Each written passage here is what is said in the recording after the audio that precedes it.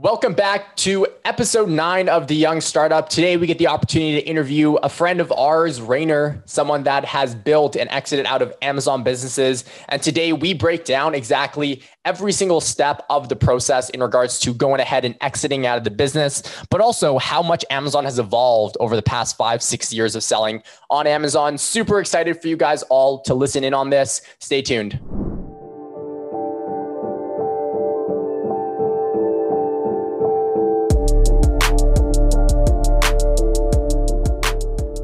Welcome back to another episode here with The Young Startup. Today we have a special guest. His name is Ranier. Ranier was actually connected with us from a close friend of ours, Michael.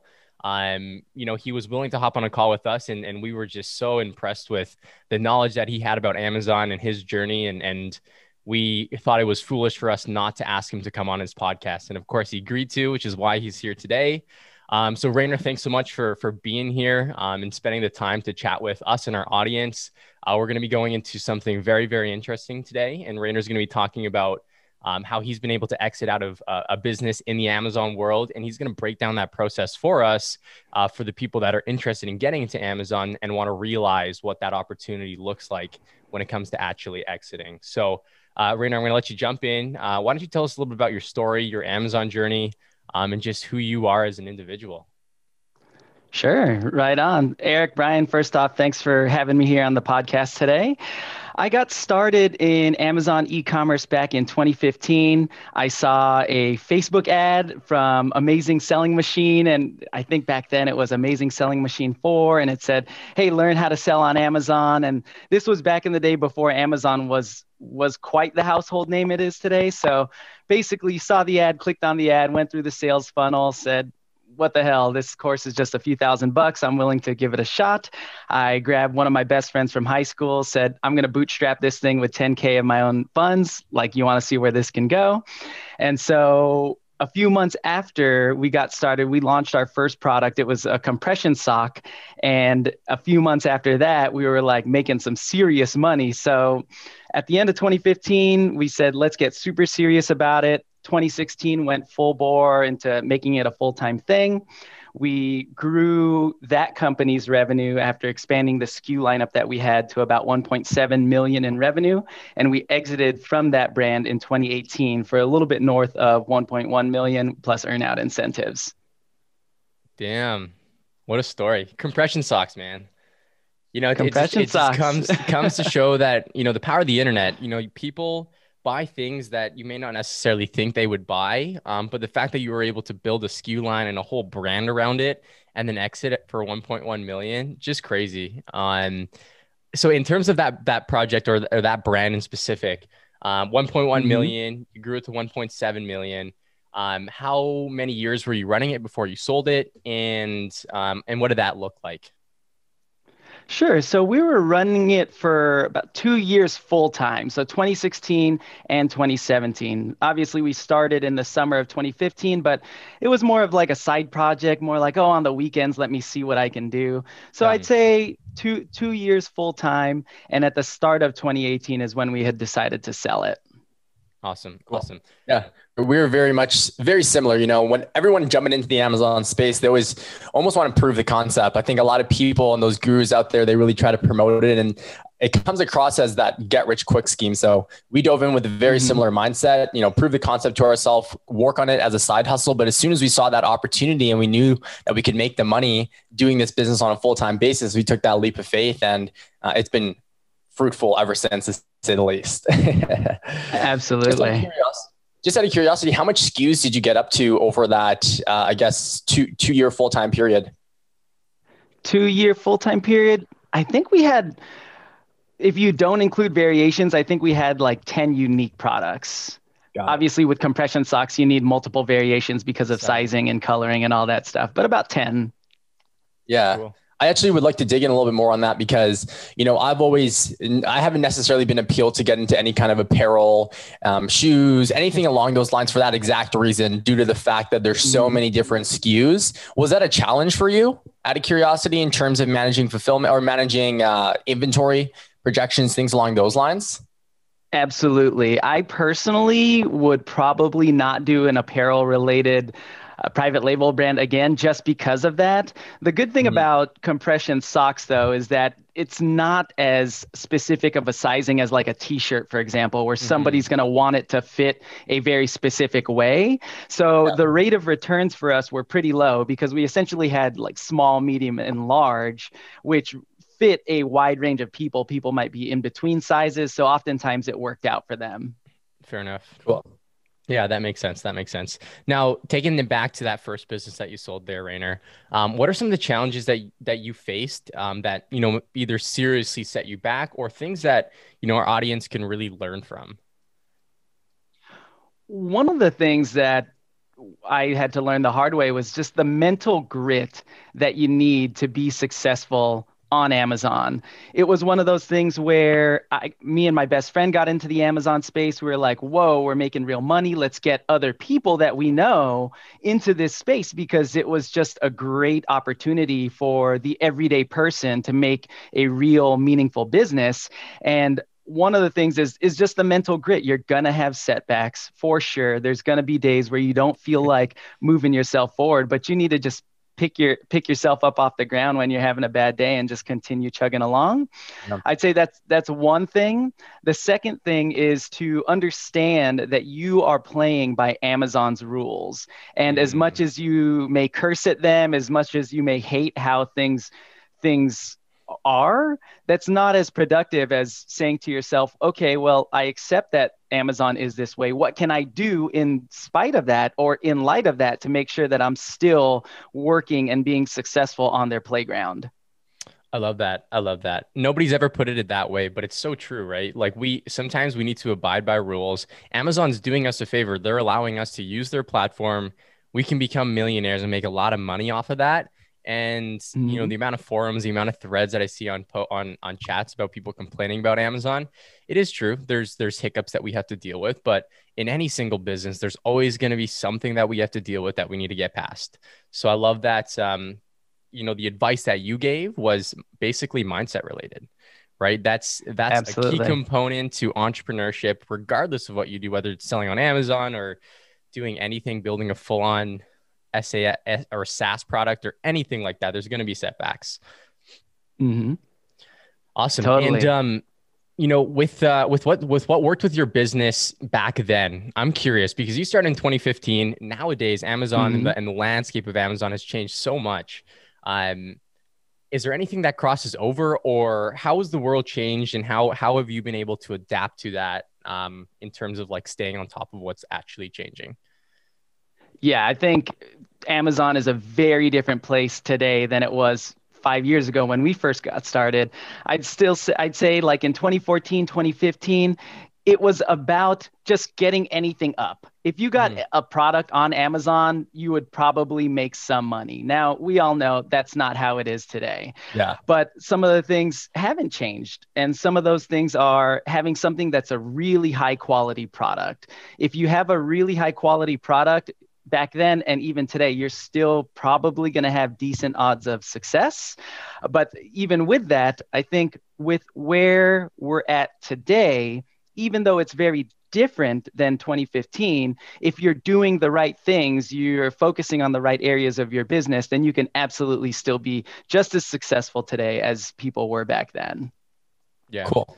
I'd like to dig in a little bit further in regards to, coming up with that premium product. Do you have a specific process in regards to how you would essentially find a product that's selling well on Amazon and how you would come to market with a better offer? How do you go about that? Sure. So we have a system in which we're trying to identify products that have high demand and moderate to low competition. We don't mind some competition, but obviously we don't necessarily want to get into something that's super high demand and super competitive just because you'll need to invest a lot of financial resources in order to start competing with them. So assuming you have a product that's high demand and moderate to low competition, the thing we always ask ourselves is, okay, what can we do based off of the average product in this niche to really make our thing stand out? Can we improve it in some way? Can we make it more beautiful in some aspect? But we don't want to come in and say, hey, we're just going to copy another product and think we're going to have some success. Yeah. I agree with that. I think our very first product, knock on wood, it's our hero product. It does, 50% of our revenue, but very, very similar approach. I love how you said, find a product that's high in demand, but has low competition. I also take the look at, has it been increasing over time? Because to put things in perspective, our first product, I think on average was doing like 7,000 in monthly revenue, had about 150 reviews. Fast forward 2 years, we identified that the graph, a Google Trends graph or a viral launch graph was increasing over time. That product now does on average like $40,000 to $50,000 in monthly revenue. And then the competition, there's like 2,000 average reviews. So we got in when it was low. And now we've kind of boxed everyone else out. And I think that's kind of the best scenario to get into with a product. That's a great point. And I totally agree with that. You don't necessarily want to go into a niche that may be dying, right? Yeah. Like weighted blankets, I think, is one of those where it was super big in 2018, started to peak, and it's still generally high. But I would imagine that the niche itself is no longer growing. So I think that was a great point, Brian. That's where it comes in where, it's important to launch multiple SKUs because, there's always going to be peaks and valleys and there's always going to be trending products, but it's how you diversify that, right? Very similar to investing. You want to have a diverse portfolio. So definitely resonate with that. Another thing that you mentioned was, as long as you're focusing on the right areas in the modern age compared to before, you can still succeed. Are there specific areas that you think people, again, in 2021 should focus on and really like kind of keen into right now? Yeah, back in the day, we would just say, hey, focus on niches that are big or that there's generally like wide mass appeal. These days, I think you can start getting into some of the sub niches. So an example of that could be like in home and kitchen products. If you're selling like a pot, for example, there's woks is like a very specific type of pot, but woks in 2015 would not have been great to get into because the demand was so low and it's a very sub niche type of product. But woks these days, if you look at that niche, I think that's actually a pretty good niche to consider. So like even more specific. Yeah. Going sub. I guess our main brand is exactly like that. We're in tools and home improvement, but we've really focused in on only launching products that are more so around the organizational niche. So we're going very sub there. Makes total sense. Cool. So, I'd like to dive in. Eric mentioned that we're going to get into something very interesting, how to exit out of a business and essentially the stages within that. So first of all, we know you have experience. You've exited out of one brand so far? I've exited out of one brand, correct. Awesome. And then you're in the process of building and exiting out of how many more? A second one that we plan to sell. We've gone through the process of potentially selling at the start of this year. We decided that the business is still growing at a rate that we like, and we're still very enthusiastic about it. So we're going to continue growing it. But our intention is to sell that second brand at the start of next year, and then some of the other brands that we have in the pipeline within the year following that. So idea is to sell like one or two brands every year. One brand every 1 to 2 years. Cool. I love that. Awesome. Cool. Now, one thing I want to jump in there, Brian, is Amazon is very much so, and I say this to all my students as well, but Amazon is very much so. It's a process that's very easy to repeat. And, you by saying that, like imagine being able to exit out of a business every 1 to 2 years, selling for 1 to 2 million plus. I know that you're going to be getting a lot more for this new brand. But that's a serious payout and regular payout. I talk about the same thing with product research or a product launch. Once you lock down a product launch, you know what works for your brand, your customer base. You can very much so take that launch strategy and go and repeat it. Now, there is going to be times where you might have to course correct, of course, so be very mindful of that. But once you get it, you get it. It's like second nature. And, I love how you were able to break it down. It's the same thing for selling businesses. Absolutely. And one of the reasons why I like this style is that with every brand that you build, by exiting from that brand, you're actually de-risking yourself long term. If I just had one big brand and I focused on building it over the course of 10 to 15 years, I may not be able to de-risk by taking money off the table until I ultimately exit that brand way down the line. But if we have a tight focus where we say, hey, let's build a brand, let's do the processes and grow it in the way we we know that we can grow it tremendously in a short period of time, and then hand it off to a buyer or an acquirer who may have more financial resources, who may have more personnel to keep growing the business, then I can de-risk myself by taking that exit and then plowing some of those proceeds into a new brand and start accelerating the growth of the newer brands that I want to build. Cool. I love that. I love that perspective. Cool. So let's get into how to exit out of a brand. First of all, please break down essentially the stages that we look at when we are exiting a brand.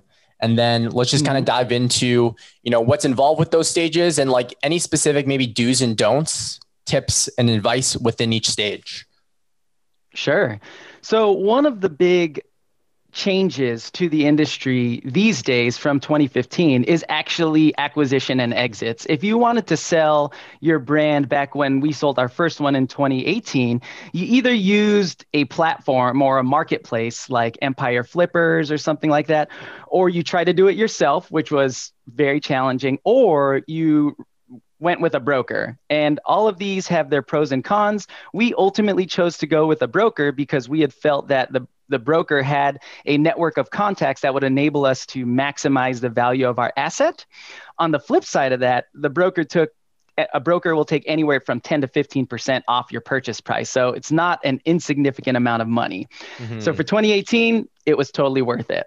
Now, these days, I'm sure you guys have heard of the rise of these Amazon aggregators, companies like Thrasio, Heyday, Elevate Brands, who have basically raised venture-style money, tens of millions, if not hundreds of millions of dollars, to buy FBA businesses like ours and to scale them and to take them to the next level. And so for me, when we talk about exiting a brand, I'd like to focus on that context of working directly with these Amazon aggregators, sidestepping the brokers and the marketplaces, because I personally think that's where you have the greatest opportunity to get the most bang for your buck and to minimize the amount of commission fees or brokerage fees that you would have to pay by going through a marketplace or going through a broker. Yeah, I love that point. And I think, ever since talking to you the first time, we were actually chatting with brokers before. And I think you changed our mindset there. And, after speaking to a couple of companies that acquire businesses and focus on actually acquiring and continuing to build, is they also have the team, right? So, we spent so much time building this little baby of ours, especially if it's your first business. Handing it over to the wrong buyer is almost like a punch in the face. You know what I mean? Because that could be your business could potentially plummet from there. But if you're handing it over to a very qualified team, it's in good hands and you're only going to see more growth, and you're probably going to be very, very much attached to watching that growth with a different owner, essentially. Yeah, and to further your point, Brian, this is one of the reasons why I personally think selling to an Amazon aggregator is going to be better than selling to a private party, because let's say you're just selling it to another person who's never run an FBA business before, and there's an earn-out incentive attached to your purchase. That person is... who knows if they're going to grow your business, right? How are they going to be able to grow your business better than you did if they're just learning the ropes? Exactly. But when you sell to an Amazon aggregator, to your point, they have the personnel, they have the resources, financial, and they have maybe strategies that you didn't do or didn't execute. So you have pretty good faith that, hey, if part of my earnout is requires the business to grow, at least I have good amount of faith that they'll be capable of doing that and hitting those milestones needed for me to realize that extra profit that I would get in my pocket after end of year one and end of year two. Yeah, that's another great point. The ongoing income. We always talk about, building Amazon business to get passive income. So, you sell your business for a massive return. You still have, if you take the right route and you exit with the right company, I guess, or business owner, you still get commissions pretty much for 2 years, up to 3 years in some businesses as well, which is phenomenal. It's just like an ongoing stream of money. It's insane. Totally. And while different term sheets will have obviously different components and different terms, what you're seeing these days that's very common when incentives are aligned, meaning that your incentive as a seller is aligned with the party who's buying your business, is when you include an earnout agreement. Because when you include an earnout agreement, you as the seller of that business are basically saying, I have faith that this is a great business and that it will continue to grow. So that's just something to keep in mind, is when you are aligned with getting earnout incentives as part of your purchase agreement, that ensures to the seller, to the buyer, it gives them reassurance that, hey, I'm buying a good business because the sellers also have faith. They're putting their money where their mouth is, and we're going to grow this thing over the long haul. Yeah, absolutely. I had a question about that actually, Rainer. We Sure. talked to a couple companies. Thrasio was one, and then we spoke with another. Now, Thrasio, we didn't get into the actual details of what that earnout incentive looked like. But are you seeing more so, is it based off of profit? And the reason I asked that is because the other company we spoke with, they actually did an earnout incentive based off of revenue growth. So where I see that being beneficial is that, you may obviously you probably will get a lower percentage, but what I can imagine, and I don't know if this is, of course, the case because I haven't sold a business quite yet.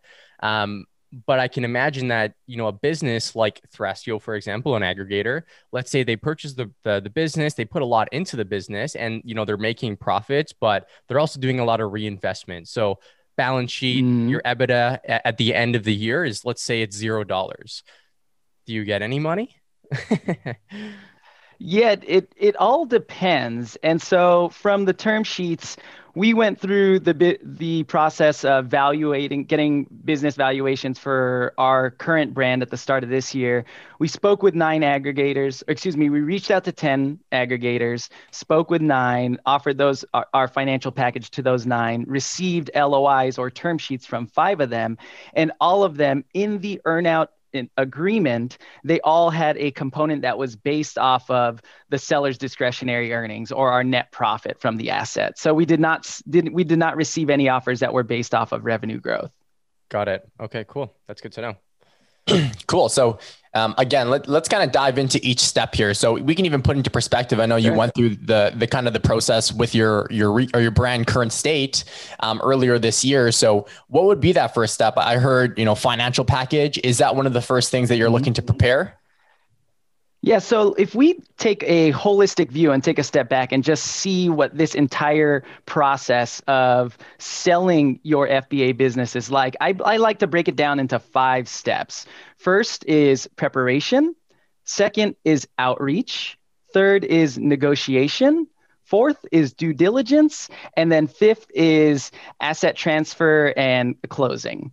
So let's break each one of those down step by step. First is preparation, making sure that you have all of your books in order, all of your numbers in order, your P&Ls, all of the stuff that these aggregators are going to be looking for. You want to make sure you have that up front and ready to go before you reach out to them, because that's going to show when you actually do reach out to them that you're ready to rock. Like, we are fully prepared to engage in conversations. So after you're prepared, then you do some outreach. I would highly recommend that you make a list of all the potential aggregators that you'd want to talk to. And once you make that list, you reach out to them all at once. The reason being is because you want to control the timeline and you want to control the frame here. When you reach out to all of them all at once, it makes sure that you are being focused and that you can tell all of them, like, hey, I'm reaching out to a bunch. These are the timelines we're working with. Are you interested in this, engaging in this dialogue? So for those that are, you take it to the next step, and it's negotiations. You send them your financial package. There may be some back and forth in which they ask you some questions, but at the end of that, assuming your financial package is in good standing order, you can expect to receive an offer within 1 to 2 weeks. So once you get that offer, you're then going to go through a process of negotiation. If you have one offer, that's okay. If you have 2 offers, that's good. If you have 3 or more offers, that's great, because then it makes negotiation really easy. You can then pit the offers against one another until the players all reveal their best offer, and then you choose that one. Once you settle on one, you'd go through due diligence, where they would basically do a scrub of all your financial information, your tax returns. That's really when they get into the nitty-gritty of things. And assuming that all goes well, you set a date to close, you transition, you probably provide some support and ongoing support for about 30 to 45 days. And then you ride off into the sunset, go on vacation in Bali, and retire for a year before you come back and do it again. That's exactly what you did, didn't you, when you first sold your business? business? You went over to Bali? Yeah, when we first sold our first business, the month after I proposed to my now wife, and then a year after that, we got married in Bali, surrounded by 150 of our family and friends. So it was really life-changing for me, not just the sale itself, but what it enabled me to do beyond that. Yeah, absolutely. Absolutely. What does that, that entire process that you just broke us down, what is the quickest turnaround time that you can expect from, preparing, or maybe not preparing, but as soon as you start like courting and reaching out to people until like the actual closing date? What does that timeline typically look like in the fastest sense? Again, obviously there'll be some external factors that come into the equation, but if everything works out extremely smooth, what would that look like? Mm-hmm. So let's say you were prepared, you had all your information prepared on day one. And to give you an example of how prepared we like to be, it took me 30 minutes to put our financial package together because we are updating it regularly on a month-to-month basis, having our distributed team members in the Philippines always ensuring that, hey, anytime we needed to sell, we'd be ready to go.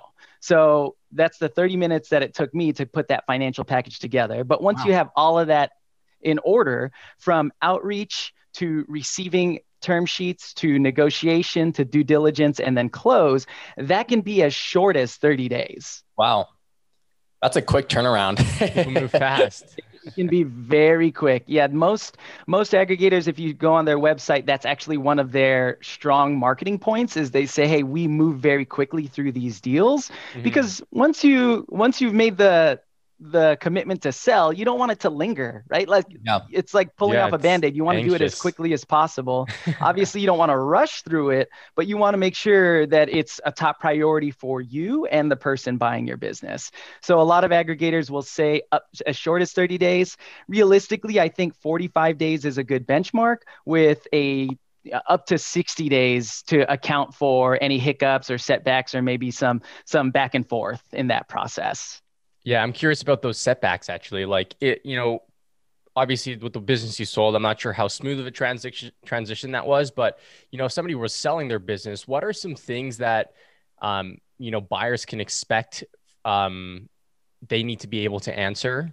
What are some hiccups that could come up? Like what are reasons why a buyer might be like, I don't want to deal with this business? Like what are some of those things in your mind? So for me, one of the most important things when going into this process as a seller for us, the business owners, is transparency and honesty. Because if you are trying to hide something in the beginning or you're trying to be underhanded about something, it's going to show up in the numbers during due diligence. So let's say you're selling your business, and we all know ranking giveaways, full price buys, it is a common strategy to get your rank going. And Amazon aggregators know this. So if you when you're upfront with them, if they say, oh, how have you ranked your products in the past? If you don't make mention of that, they're going to see that, oh, well, in the financials, there's like these weird line items where you're sending people money through PayPal and all that stuff. So that could set you back. So I think being transparent and honest is super duper important. Like I think that just goes in general in life, but especially when you're looking to sell the business, because if you lose that trust in any way, shape, or form, it just derails the process in a way where the whole deal could fall apart. Very good point. Very good point. And then the other question I had as well, just because, this wasn't something I was fully aware of until, actually just a little bit before we talked about it, but SDE, seller discretionary earnings, that's the number that buyers look at. If you don't mind breaking that down and what that actually entails, just so people can get some perspective. Absolutely. So let's start with just the sale itself. What was a learning point for me when we went to sell our business the first time is that buyers actually don't buy your business. They don't buy your company. They don't buy it. They buy the asset, which is basically the FBA account. And the reason for this is it makes things very simple. If they bought your company, then they would be responsible for all the taxes that your company has to pay. They would be responsible for any like liens or claims against it. So it's actually much easier for them and for you if they just buy the brand asset. So with that in mind, the way they value your business is something called seller's discretionary earnings. And what that is, it's essentially the net profit of your brand of your brand asset. So what that means is you basically take the cost of operating that asset, your FBA business, and then you add back things into it. Excuse me. You start with the profit and loss of your business, and then you add back things that the new buyer would not incur if they took it on. So let's say you guys go out to dinner. Well, the new buyer doesn't need to go out to dinner to run your business. So you're going to add that back in. Well, let's say you have a draw where you're paying yourselves money to compensate for running the business. Well, the new buyer isn't going to have to pay you guys to continue running the business. So you can add that back in. So another way to think about it is, what are the essential costs to continue to run this business when a buyer takes it over? Anything that is not an essential cost does not go into factoring your seller's discretionary earnings. Got it. So we're talking like pretty much like cost of goods sold, advertising. Those are like the main things pretty much. Yeah, advertising, software subscriptions, if you have that, ranking campaigns. Now, this is kind of a gray zone here, because one can argue like, hey, I ran a ranking campaign once just to get the initial rank going, but I don't need to incur that cost to maintain the rank now. So some aggregators that I've spoken with said, okay, yeah, add that back in to your profit. But other aggregators have said, well, no, not really. That is part of the process of maintaining the business and growing it. So they won't. So ranking campaigns is kind of a gray zone in terms of what you'll need to discuss with that particular aggregator, how they view it. Fair enough. Fair enough. And then, you mentioned you went through this process at the beginning of the year. Could we talk about the multiples that you're seeing in the market right now? Because I know that the appetite for the purchase of Amazon businesses, this year in specific is really crazy. What were you getting? Yeah. So let's talk about the state of business. When we talk about the state of the economy in general, the state of the economy is that money is super cheap. Money is super cheap right now to borrow, right? Interest rates are at all-time low. And so a lot of these firms, these aggregators, are raising a ton of money, tens of millions of dollars to buy up aggregators. So now that there's more demand in the space, obviously that's going to drive up asset prices. So back in the day, in 2018, what was common to see as a multiplier of your SDE was anywhere from 1.5 to 3x. For our previous business, we got 2.25x our SDE, which was pretty good at the time. These days, what you're seeing is anywhere from 3 to 6x your SDE. So you're seeing a lot more money going on the table. And just to give you guys some hardcore numbers, our SDE for 2020 was a little bit north of 500,000 for our current brand in question. And the best offer that we received all in, when you factor in earnout incentives and all of that jazz, was a little bit short of 3 million. So we were right at that 6x multiplier. Let's go. That's massive. I was just going to say, like, crap, you could have made a lot more money on your previous brand, the compression socks brand, if that multiple was then. That's crazy. Totally. That means your SDE was probably around a similar point, similar point to what it was with your current business. Is that correct? With the first That's business? Correct. Interesting. Yeah. Our first one, our SDE was, I believe it was like 475K, that trailing 12-month period in which they use that to value your business. And then this current business was, I believe, like 525 or something like that, but they were very similar. That's incredible. So you're going for an even bigger exit. I'm excited to see what that number looks like down the road in a year. Cool. Yeah, our goal is to get offers for 5 million at the start of next year. Woo! 5 million awesome. all in. Do you think that the state's going to change in terms of these multiples being as high as they are right now? I think there's a couple of things at play here. One is the tailwinds that COVID gave to e-commerce sellers. Yeah. So everyone in 2020 just got this huge boost in which the Amazon pie became super big. So even if your slice of the pie stayed the same or was smaller, the overall pie was bigger. So that was great for you. And I think that trend will continue this year. So that's one thing to look out for, is like, how long is this tailwind going to help? On the flip side of that is how long is money going to continue to stay cheap for in terms of being able to pour cash into buying up these businesses? So I personally think my own outlook, given current conditions, are the next 1 to 2 years, 2021, 2022, and probably in a little bit into 2023 are going to be prime time to sell FBA businesses. Love it.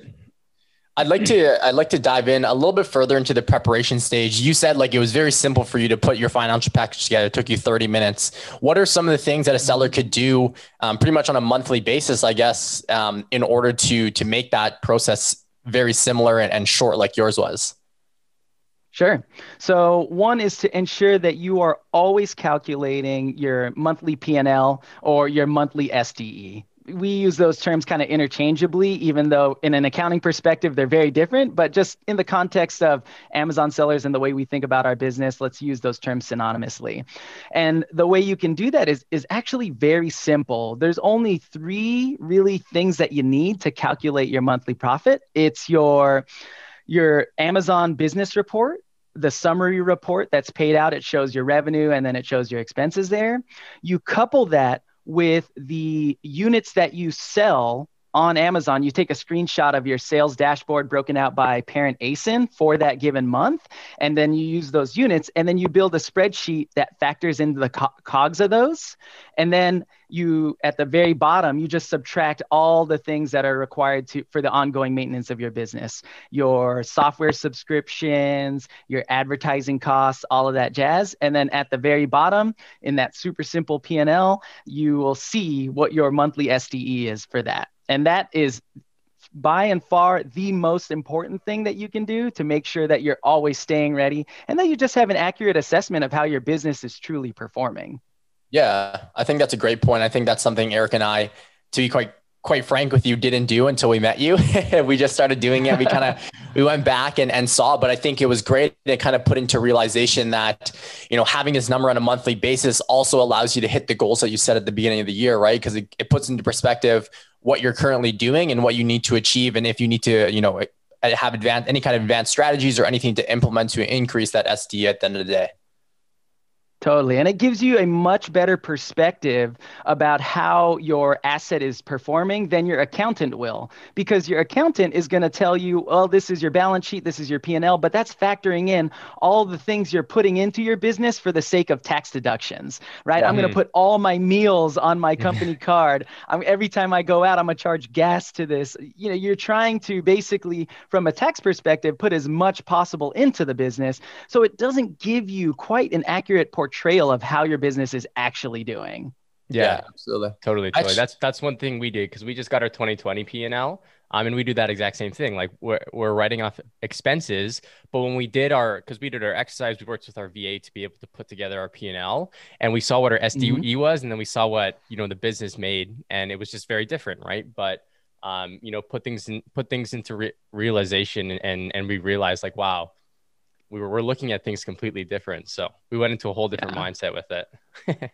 And how did that P&L work out for you guys? The one that I sent you. Yeah, it worked out really, really well. The template. Our VA was actually, I guess she had done it. So she worked with a brand that was actually acquired by Thrasio before we acquired her to work with us. So she was very familiar with the process. She was able to do it in for all of 2020, it took her like a couple hours basically. So nothing crazy. Dope. It's very easy to implement. And she's doing it on a monthly basis for us now. And we're making, we're going to be doing a monthly recap meeting to talk about goals and what we can do to increase things. But we've had a stellar start to the year, to say the least. Yeah. Right on. That's great to hear. I had one more quick question. You said, subscription costs. So do these subscription costs, so for example, let's say I have a subscription cost for tracking profit, like a shopkeeper or a fetcher, for example, that isn't something that necessarily is necessary to operate the business. Would that be a subscription cost that we include into the P&L, or would that be a subscription cost that we could potentially take out? That one is up for negotiation. So what I would do moving forward is if I were to reach out to these aggregators, I would actually send them two versions of the P&L. I would send them the version with all of the things in it, like every single thing that we know we've incurred to grow and manage our business. And then I would send them another version that just says, hey, we're taking all of the add backs out, the things that we would add back in that aren't required for you to continue doing. And this is what we propose our SDE to be. Now, I like this because you're basically telling them, this is how we view the business. You tell us if you agree or not. And then that way, you're upfront about some of those costs that may go against the business or may not go against the business. So you don't have to wait till it comes out in due diligence. Because if you wait until it comes out in due diligence, then it's like, okay, now we have to backtrack on all the numbers that we had agreed to this point, and it just causes a lot more headache. So that's why, going back to my point about being as transparent, upfront, and honest as possible is super key to this process. Totally. Yeah, transparency is always key. Absolutely. Yeah. Alrighty. Well, Ranier, it's been a great podcast. I always, out of these podcasts, I learn a lot myself. So it's selfish in a sense, but I always like to dive into kind of what's next for you. Obviously, the goal for you is to keep building brands, keep selling brands. But what other projects do you have on the go, and what does the next little bit of time look like for you? Sure. So these days I kind of split my time in 3 domains, all related to e-commerce, of course. It's building my own brands. Then I also do consulting work for FBA brands and brands that do D2C. D2C is something that I feel is the huge next step for us Amazon FBA builders. So I consult for brands on D2C. And this year we have a huge project and undertaking to really increase our own D2C channel. And then third is I'm going to start getting into courses. So I've been an advisor and a consultant for different brands, helping them grow their business, but now really helping different brands exit their business. What's the next step? Let's take that next step of exiting. So over the summer, I'm going to be dropping a course called $1 Million FBA Exit, in which I basically teach people what we've talked about today. Every single step of the process in which how you can sell your FBA business for max profit in 45 days or less without a broker. So the value add is going to be tremendous, because if you think about how much a broker would charge you to do all the things that I would teach you, that's going to be, if you sell your business for $1 million, save you anywhere from 100 to 150 grand. Yeah. You can charge 50 grand for that course. People still get a positive ROI. It'll be definitely a very tiny fraction of that, but I'm hoping that it's like 10x or 100x worth its cost. Yeah, I love that. That's some extreme value. I'm excited for that. I'll definitely be hopping in on that. We'll be a customer for sure. Yeah, awesome, Ranier. So, the way that we always like to wrap things up here is our audience, and who we really want to hone in on are the younger demographic. So people like us, and some and even people that are wanting to get into entrepreneurship but don't know where to start. So, what is some advice that you can give to someone younger looking to get in business or looking to start an Amazon business? Knowing and having the experience that you do now in the entrepreneurship world. Totally. Well, I'll date myself a little bit. I'm 36. I'm going to be turning 36 years old and this year. And so, you look young. Thanks. It's the Filipino genes, It's the Filipino, I was just going to say. Yeah. And to be quite honest with you guys, I failed a ton in my younger years. Even though I went to a great school, I went to Stanford. I was in IT consulting for 5 years, started to do my own entrepreneurial stuff in 2012. And I struggled for the first 3 years up until 2015 when I got into e-commerce. And that's when I was lucky to start having a little bit of success. So for my younger self, something that I would have told myself is like, hey, don't rely on your intelligence. What you need are habits, and you need the positive habits that are going to help you progress yourself every single day towards your end goal. And there's no such thing as a get rich quick scheme. You have to work super duper hard. And those habits are going to be the foundation for which you build your business upon. Because if you can maximize your productivity, that is already going to give you a competitive advantage over a lot of other people. A second bit of advice that I would have for younger people is that these days, it has never been easier to build a brand, even your own personal brand or an e-commerce brand. So when you have that mindset that things are possible, and you just get over this fear of failure and fear of imposter syndrome, that will actually help you accelerate yourself forward and help you be more open to talking about your failures and talking about your successes with those around you. And you'll find that you're going to start attracting other successful people who want to help you out. I love that. I love that. Yeah, absolutely. It's always about building that foundation before you can build upon it, right? And habits and, having a good solid routine and setting and being able to set goals and work to those goals. That's been pivotal in our success. And being on top of that kind of stuff, because consistency brings results at the end of the day. And if you can keep consistent, it's funny because, when we drop off, let's say, for example, I start becoming inconsistent, you can literally feel the impact almost immediately. So it's a very easy like snap. You're like, I fell off, I'm getting back on track. And then, we're steady and we're rolling again. But yeah, some crazy good advice for the younger people. And I love that. Now I got one more that just came to mind. If you guys want to hear it. Yeah, dude, I read this quote that was so true of myself when I was younger. And it was a quote that went something like, we spend so much time working to get stuff to try and impress people that we truly don't care about. And to me, that really summed it up, because when I was younger, I was so concerned about like having stuff and being flashy and impressing all the other young people around me. And as I got older, I came to the realization that like, who cares about other people's opinions? All I truly care about or should care about are the people that are in my tightest circle, the people that are closest to me, my friends and my family, and not worry about anybody else. And when you shift your focus in that way, it gives you a lot of clarity that I think is helpful to move yourself forward. I 100% agree with that. I think, at the end of the day, if you don't follow that and, you're not really looking for, let me think of the correct words here, but validation. Yeah, exactly. Validation. If you're not, the people that will follow you are the people who truly look up to you. And those are the meaningful people. Those are the ones that bring you up at the end of the day. The people that don't necessarily, the haters, so to speak, those are the ones that are going to drive you down. So it's better to cut ties with those guys right off the bat. We were very similar in our high school lives. We were very much so looking to impress people, trying to be as popular as possible. But as soon as we dove into our corporate lives and then into our entrepreneurship lives, what we started to do, we started to be more vocal around our passion and what we're looking for. And as soon as we started doing that, we realized who our true friends really were at the end of the day.